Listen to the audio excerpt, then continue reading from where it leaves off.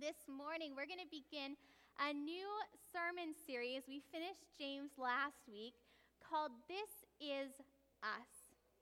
Because this year, as the Pentecostal Assemblies of Canada, and if you didn't know, you're in a Pentecostal church, so surprise, some of you might not know that. But as the Pentecostal Assemblies of Canada, we are walking into our centennial year. And please just ignore the Easy Worship logo. We can't figure out how to get it off of the screens this morning. So that has nothing to do with anything that we're doing. Just tell your brain to not focus on it. So we're walking into our centennial year, which means that we're approaching our 100th birthday. What a legacy, 100 years. And when Lucas and I were away in Victoria for our general conference, the whole theme was, what do we do with a movement that wasn't supposed to last this long? The PAOC was kind of founded on the idea that Jesus was coming back soon, so we better get busy and get people saved. And now we're 100 years in. And what do we do with a movement that wasn't supposed to last this long, but waiting with anticipation for what God is still to do, right? If Jesus is tarrying, there is more for us to do. And so we honor the legacy of 100 years while also looking forward in anticipation of the more, what God is going to do as we move forward. And so in honor of both of those things, we want to take through the summer to look at what we believe as a fellowship and in turn as a church. This is us. Who remembers the song Jesus Loves Me?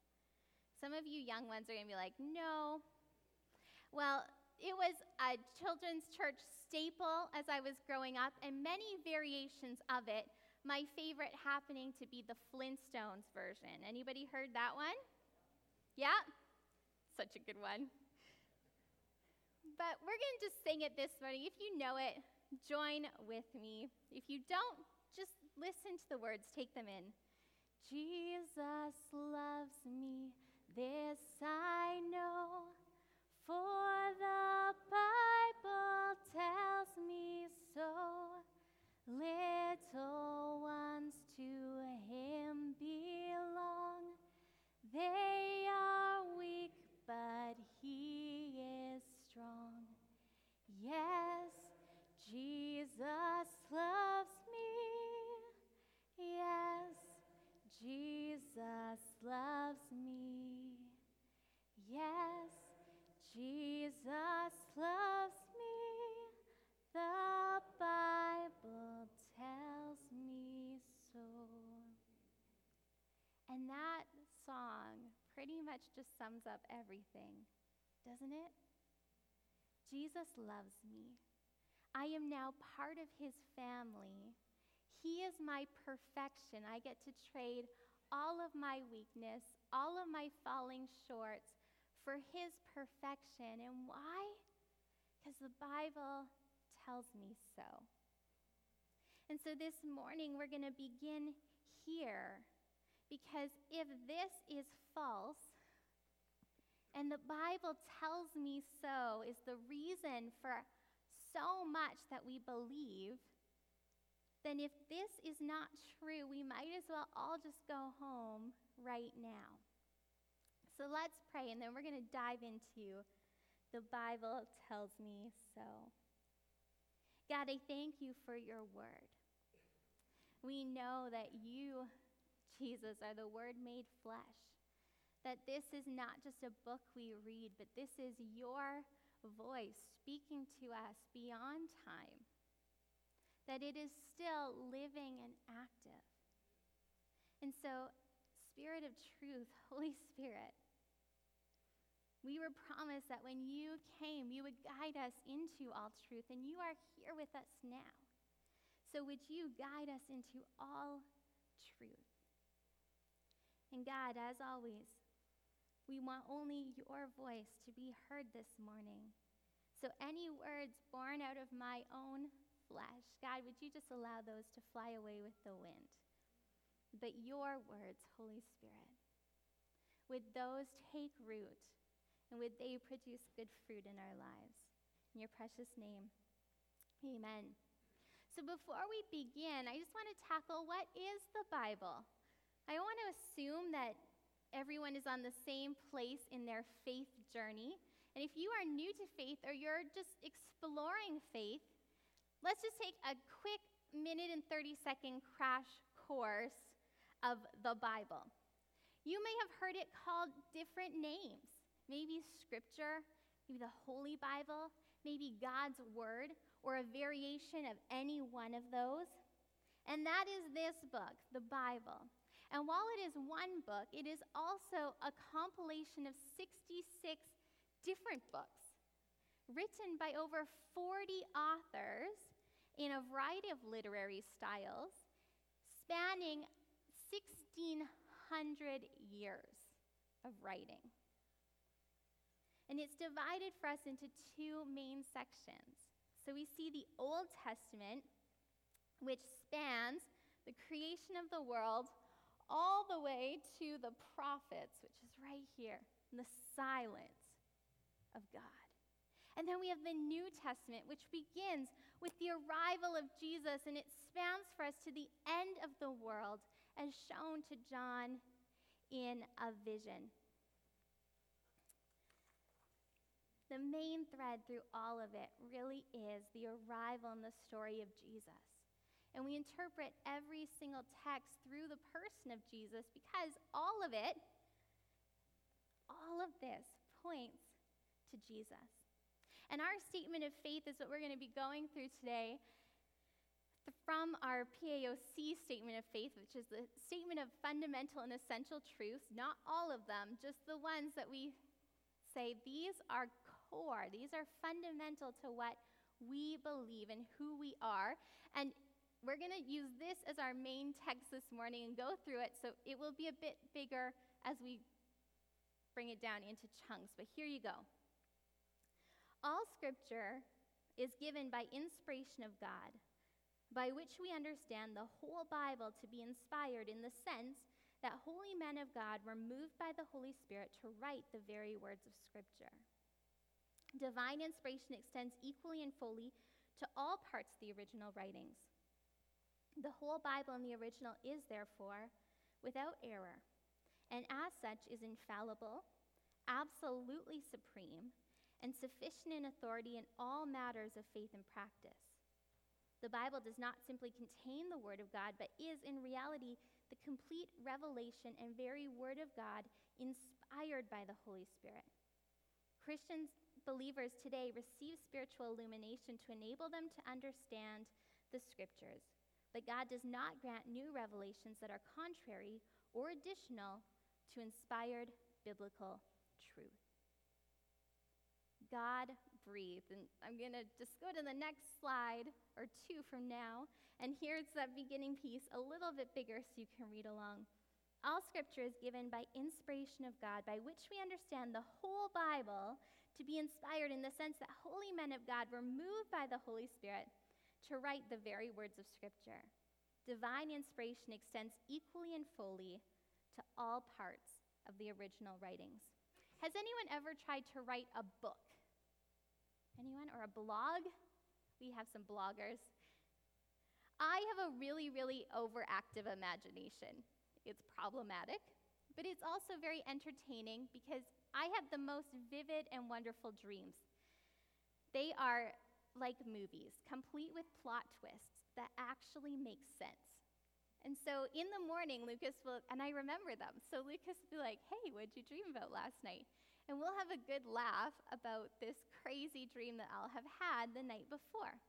And so I thought, hey, you know what? I should start writing some children's books about all of the adventures that our hero and heroine would have while they were asleep. And my goal, part A, was that that'd be really fun and cool. But part B was that I could maybe inspire my little hero and heroine to go to sleep, to have these adventures in their dreams. And I got about 4 pages in and then went, wow, this is a lot harder than it looks to write a book. Anybody have the gift of writing out there? No one's like, yes, me. Some people are like, I'm not sure if I want to admit it. And some people do. I clearly did not. But I want you to think about this. 40 different people. How could 40 different people write a coherent book in a variety of literary styles, so make historical accounts, match poems, match songs, match letters, and have none of them contradict each other, and have all of them point to Jesus, even when you don't know who Jesus is? That's astounding. The fact that this even works is astounding. And not only that, it was undisputed since 382 AD. That's a long time. And if you want to be astounded even more, all you have to do is look at statistics on the unreliability of eyewitness accounts. And then the fact that we have 4 from Matthew, Mark, Luke, and John in the Gospels that line up so well together, it's an anomaly. This book, in human ability and human wisdom, should not be. It's not possible because it wasn't written out of human ability or human wisdom. And if we want further proof that this book was not the idea of good men and women, that this book was not just words popping into someone's head and going, hey, that would be a great idea for a book. It's the fact that as a whole, it is such a miracle. There's no way that this could happen unless every single word was inspired by a author, by one voice, Holy Spirit. That in the process of writing, and then in the process later on of deciding what writing went into this Bible that we now hold, if the presence of God wasn't there dictating and guiding and writing for those men, this would not be possible. Every single word, even the genealogies that we all skip over, every single one is there on purpose and for a purpose. 2 Timothy 3:16 to 17. We're going to be jumping around, so I put some bookmarks in to cheat and get there faster. So if you want to use your Bible app, today's a good day to do it. It's usually faster than flipping. All scripture is God-breathed and is useful for teaching, rebuking, correcting, and training in righteousness, so that all God's people may be righteously equipped for every good work. The Bible is here for our benefit.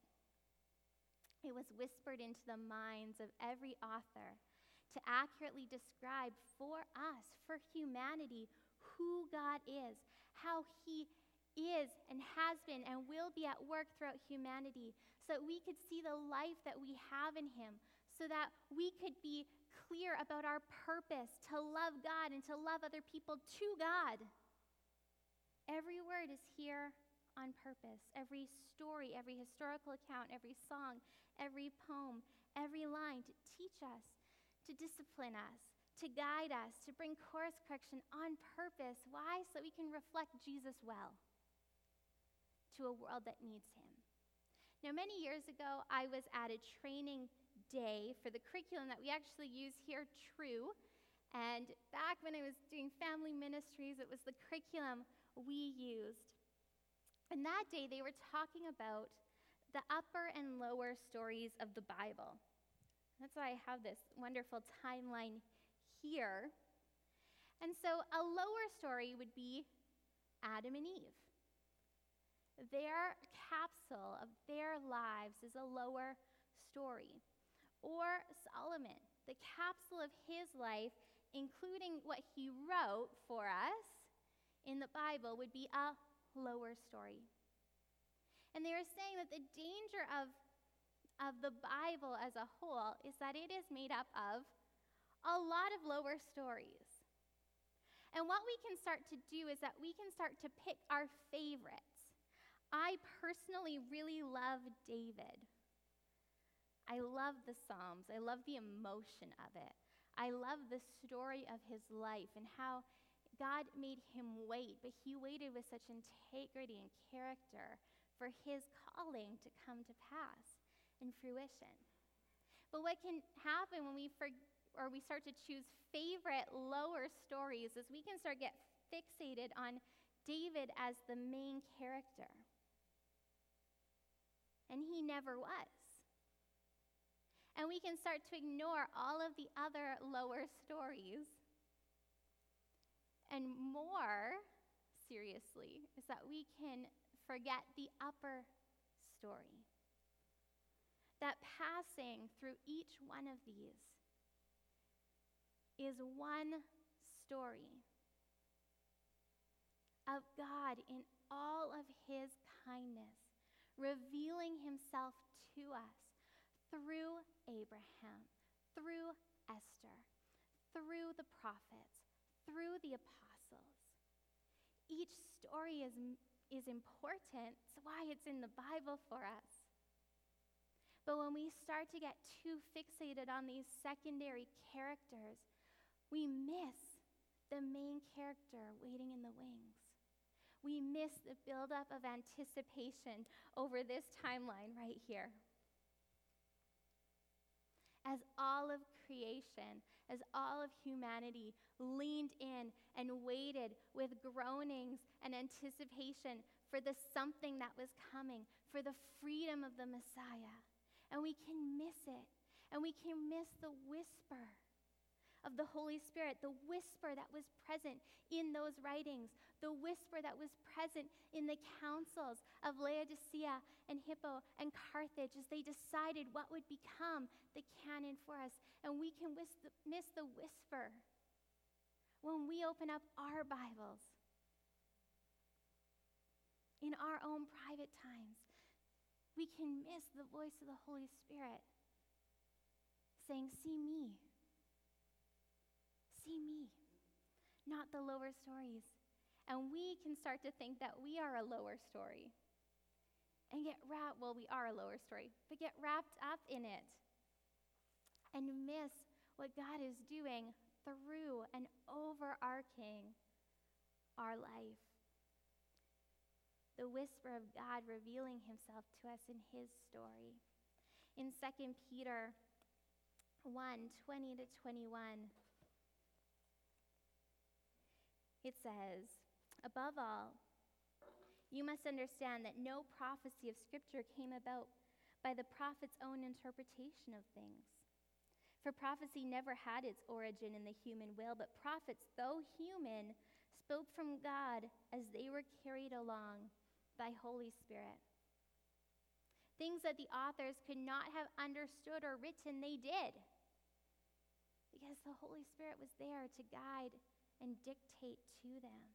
And things that we could not possibly understand or interpret on our own, we can, because we have Holy Spirit with us, guiding and whispering to our spirit. God-breathed, God-inspired, one story.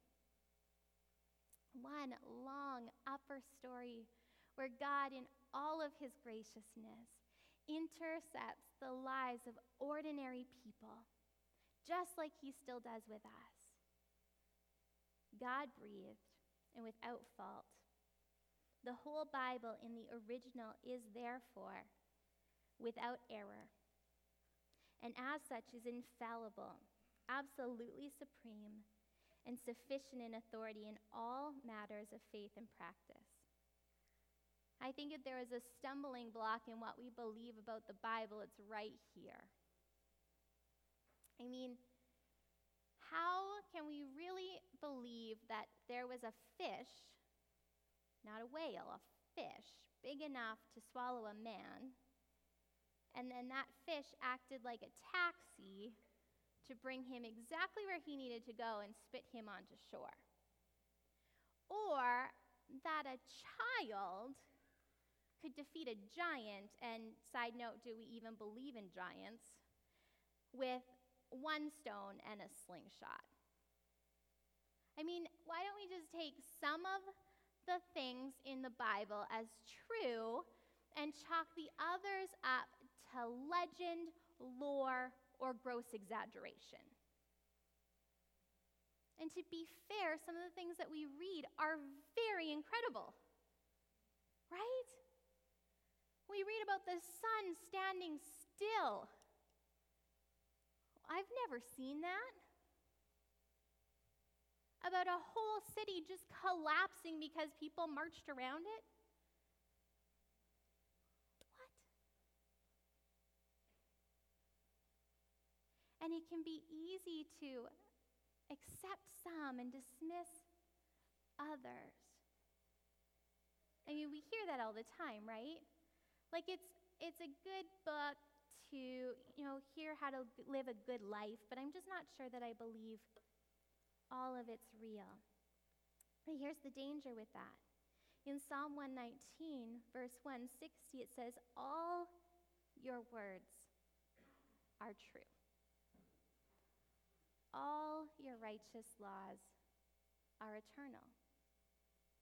So when it comes to the Bible, we actually don't have that choice. It's either all true or none of it is true. It's all real or all lies, but it's not anywhere in the middle. And I get that accepting that can be quite a journey. So let me give you a few starting points if you're sitting here going, I'm just not sure that I buy it. Well, historically, we know that many of our secondary characters, especially as we get to like the kings and on, as we get earlier, it's harder to find reliable records of much. We know that these people really lived. We have records outside of the Bible that agree that these people were real people in the time periods that the Bible says that they were in. Archaeologically, we have findings of beautiful mosaics that are depicting the exact same stories that the Bible says happened in places they shouldn't be, in non-Jewish places. We have findings of fountains and pools and different sites that we would say historically are there in the Bible that were covered up and have just started to be revealed and found for us. Archaeologically, the Bible lines up with what we're finding. And in the timeline of world events, the accounts of the Bible also hold up in tiny details that we often overlook, like the price of a slave, matching other historical records of things that we just skip over. It doesn't really matter as we're reading it, but it points over and over and over again to the credibility of recorded history outside of the Bible. In fact, I'm not sure that there's a book that has more people studying it, both to aid in our understanding and to disprove it, than the Bible. And here we are, since 382 AD, still printing it as true and valid and applicable to life today, the best-selling book of all time. And if it's not a book breathed by God without fault, I don't think that would be possible. It just defies logic. And we know that this Bible is going to continue to be true, that it's not going to be proven false, again, because the Bible tells me so, but because Jesus did in Matthew 5:17 to 18. He says, "Do not think that I have come to abolish the law or the prophets." In other words, I'm not here to say, throw out the Torah. I'm not here to say all of those scrolls that you have with the prophets writing down what God told them, throw them out, now I'm here. I'm not doing that. I've not come to abolish them, but to fulfill them. Truly, I tell you, until heaven and earth disappear, not the smallest letter, not the least stroke of a pen, will by any means disappear from the law until everything is accomplished. Until Jesus returns and we are standing there face to face with him in all of the fullness of who he is in heaven, we will continue to need this book. And until that day, when we won't, because we'll be with him, we'll be able to just ask him the questions that we have. It will continue to be valid and true and for us. It's our true north. It's our standard and our filter for life, if it's true. I believe with all of my being that it is, but you need to decide for yourself. It's all true or none of it is. What do you believe?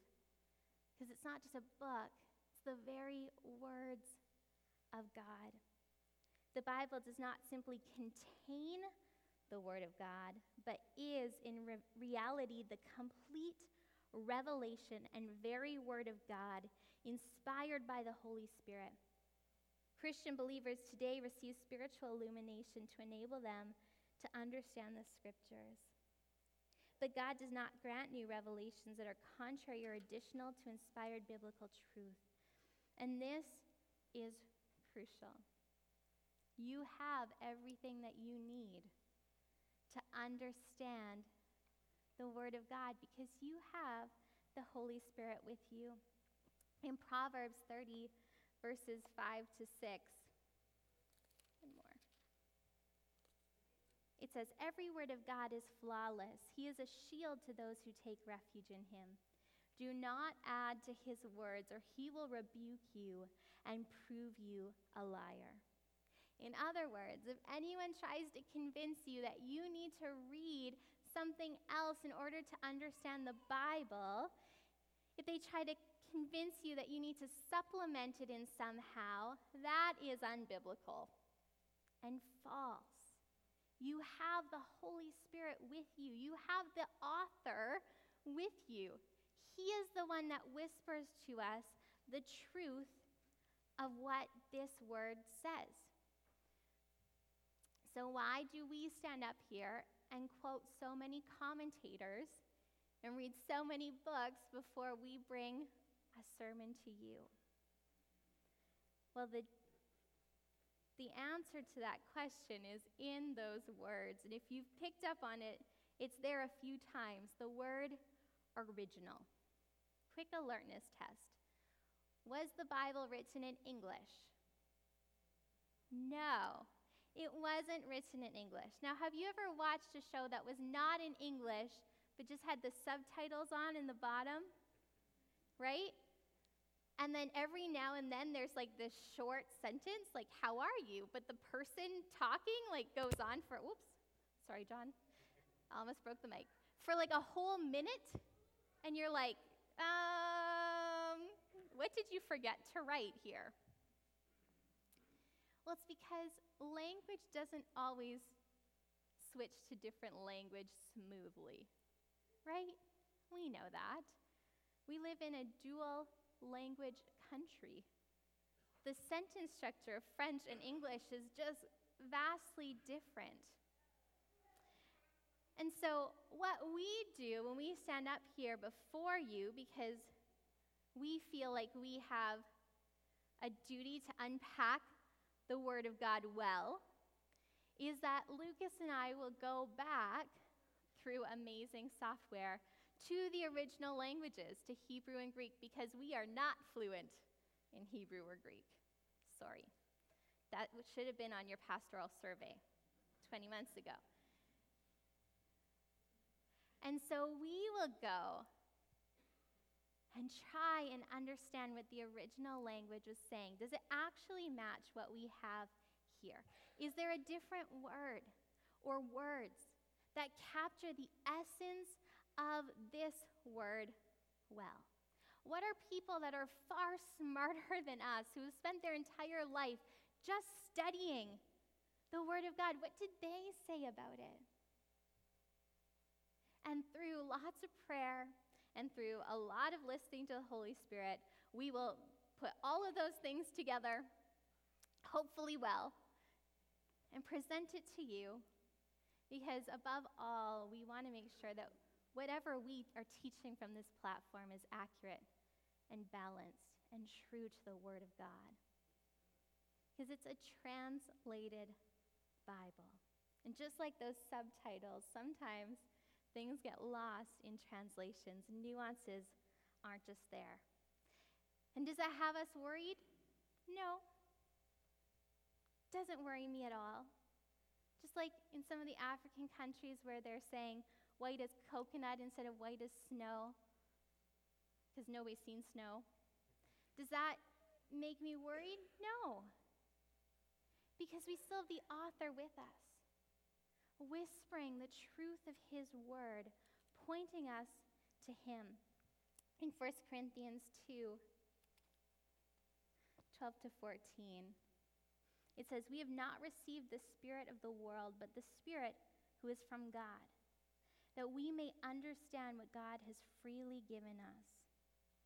This is what we speak, not in words taught us by human wisdom, but in words taught by the Spirit, explaining spiritual realities with Spirit-taught words. The person without the Spirit does not accept the things that come from the Spirit of God, but considers them foolishness and cannot understand them, because they are discerned only through the Spirit." The author, the whisper, helps us to understand.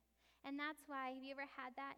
You can read the same passage of Scripture over and over and over and over, and you can find something new every time. Because this is alive and active, because the Spirit of God is alive and active. It's not the same as reading a novel. It's not the same as reading a book. Those are words captured in a snapshot of a moment as soon as they're put on the page. The Word of God is not the same. And it's why we keep saying that this really needs to be a part of our lives. Because how do we find true north without a compass? How do we discern real gold from fake without the right tools? How do you discern truth from deception without the Word of God active and present in our lives? We can't. It's impossible. The Bible is for us. And over the next couple months, we're going to look at the rest of our sophit, our statement of fundamental and essential truths. What are the big things that we believe? The little things we can talk about. We have differences of opinion on. The big things, we can't. They're fundamental, they're essential, that we're all on the same page.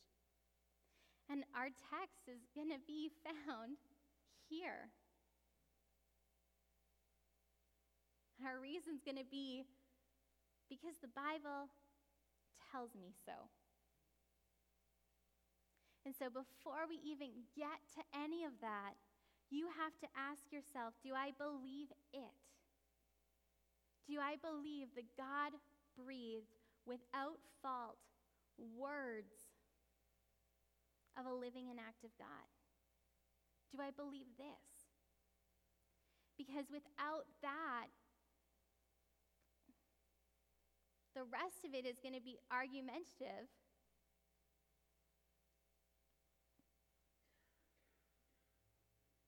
Because we're going to be standing on what we know to be true. And I hope that you'll stand along with us. And we're going to just end this really, really practically.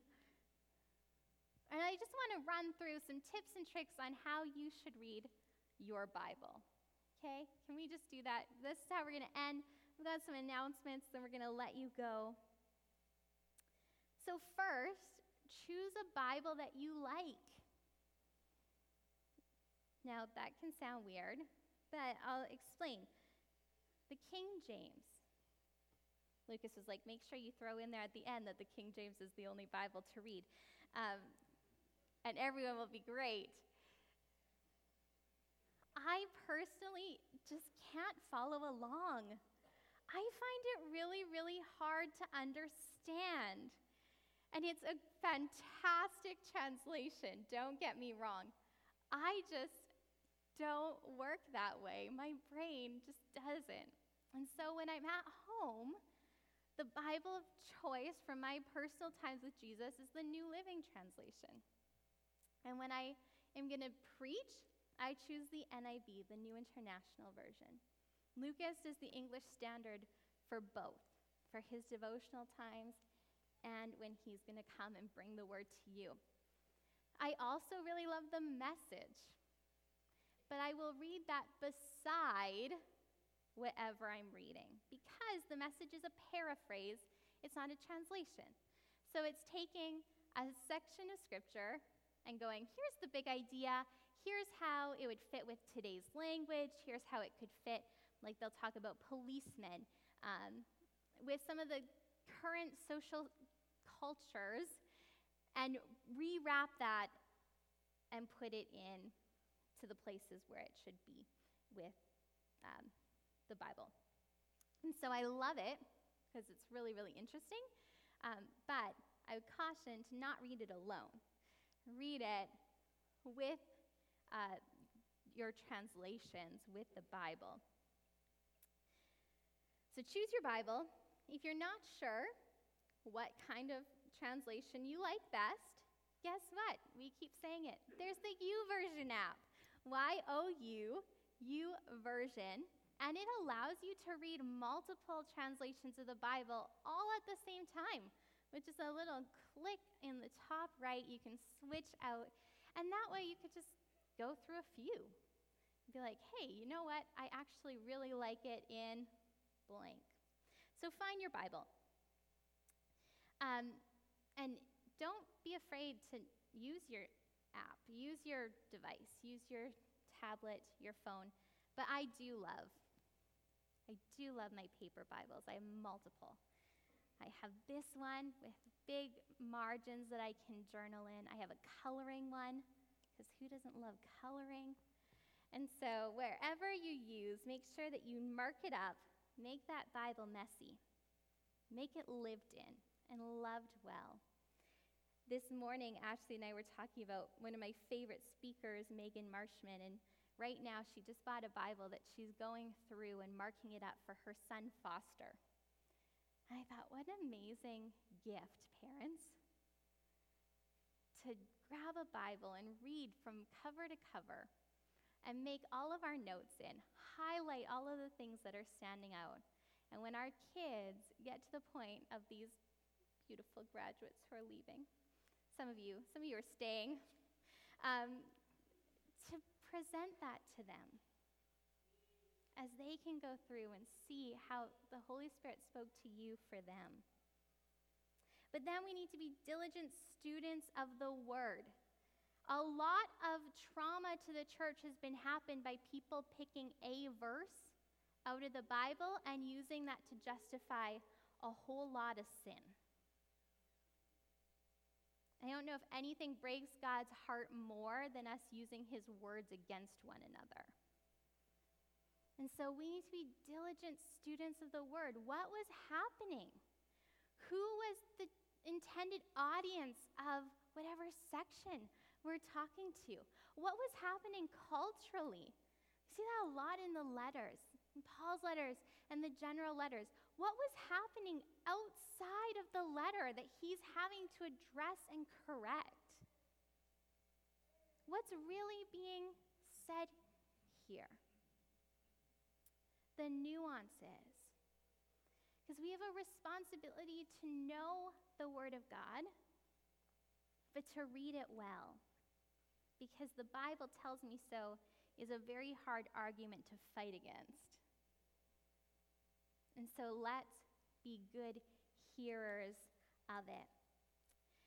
And when we're confused, seek the wisdom of others. Talk to people you trust. Hey, I'm reading this, and the tone in which I'm reading it just doesn't seem anything like Jesus. He is always our filter. How do you read this? I remember in college, I had a really hard time reading the Gospels. I had a really hard time seeing myself as anything other than less than, inferior, second rate. So every time I read the words of Jesus, I read them with condemnation. I read them with anger. Every time. And I remember being on the bedroom floor of my dorm room going, Jesus, what I'm reading of you, I don't like you. You actually seem like a really mean person. And I don't know if I can do it. Bible school. This is, right? Maybe not the conversation you want to have while you're paying to be there to learn about Jesus. Maybe you should have had that before. And God started to take me on this journey of what his love looked like, of what his grace looked like. And he started to show me just what his face would have looked like as he was speaking the words, right? Because that's the hard thing with text, is we don't hear tone. We don't see body language. And so we can put any emotion we want to it. And so he started to show me the love in his eyes. He started to show me how soft and gentle he was with people. And all of a sudden, this change started to take place as I started to see the Bible and read it through who Jesus really was, and not just my hurt dictating his character. Use a devotional if you're unsure about where to begin. Read a book. There are many of them. But can I just challenge you, if you get to a place where the devotional or the book seem iffy, drop the book, keep the Bible. Because that's the one that is infallible. If you have any questions, really, I'd love nothing more than to walk with you through your journey of discovering the Bible. I don't have all the answers, I can guarantee it. But I'd be happy to walk with you on a journey of finding them. And I know that we have amazing people here that would love to help you as well. I'm going to pray with you, and then I just have a couple announcements, and we're going to send you off. God, thank you for your word. I thank you that it really is alive and active, that it is sharper than any two-edged sword. And Jesus, I thank you that you are the Word made flesh, that you came to fulfill everything that we had read about. And that when we are confused, all we have to do is look to the cross and your love and your mercy and your grace and your life. And everything else gets put into rights. But would you help us to be hungry for your word? Would you help us to long for it? Just as when we wake up, our tummies rumble and our sleepiness demands coffee. God, would you allow our spirits to cry out for you? That we would not be able to go a day without spending time with you in your word. And God, the more that we get in there, would you help us to truly find it completely fulfilling? Because you are present in your words. You're the whisper in our interpretation. And so this morning, if there are people that need to be convinced that it's true, would you, in all of the gentleness that you do, walk with them to the journey of finding you, of trusting you, of trusting that your word is true. And help us as family to be patient, to be good brothers and sisters who come alongside, arms around shoulders, and share what we have discovered and what we have learned with all of the love that you spoke to others with. Help us to have that for one another. In your precious name, amen. Amen. Well, we do have a few things coming up. And so the first of those is our training day, Saturday, June 23rd at 10 a.m. Because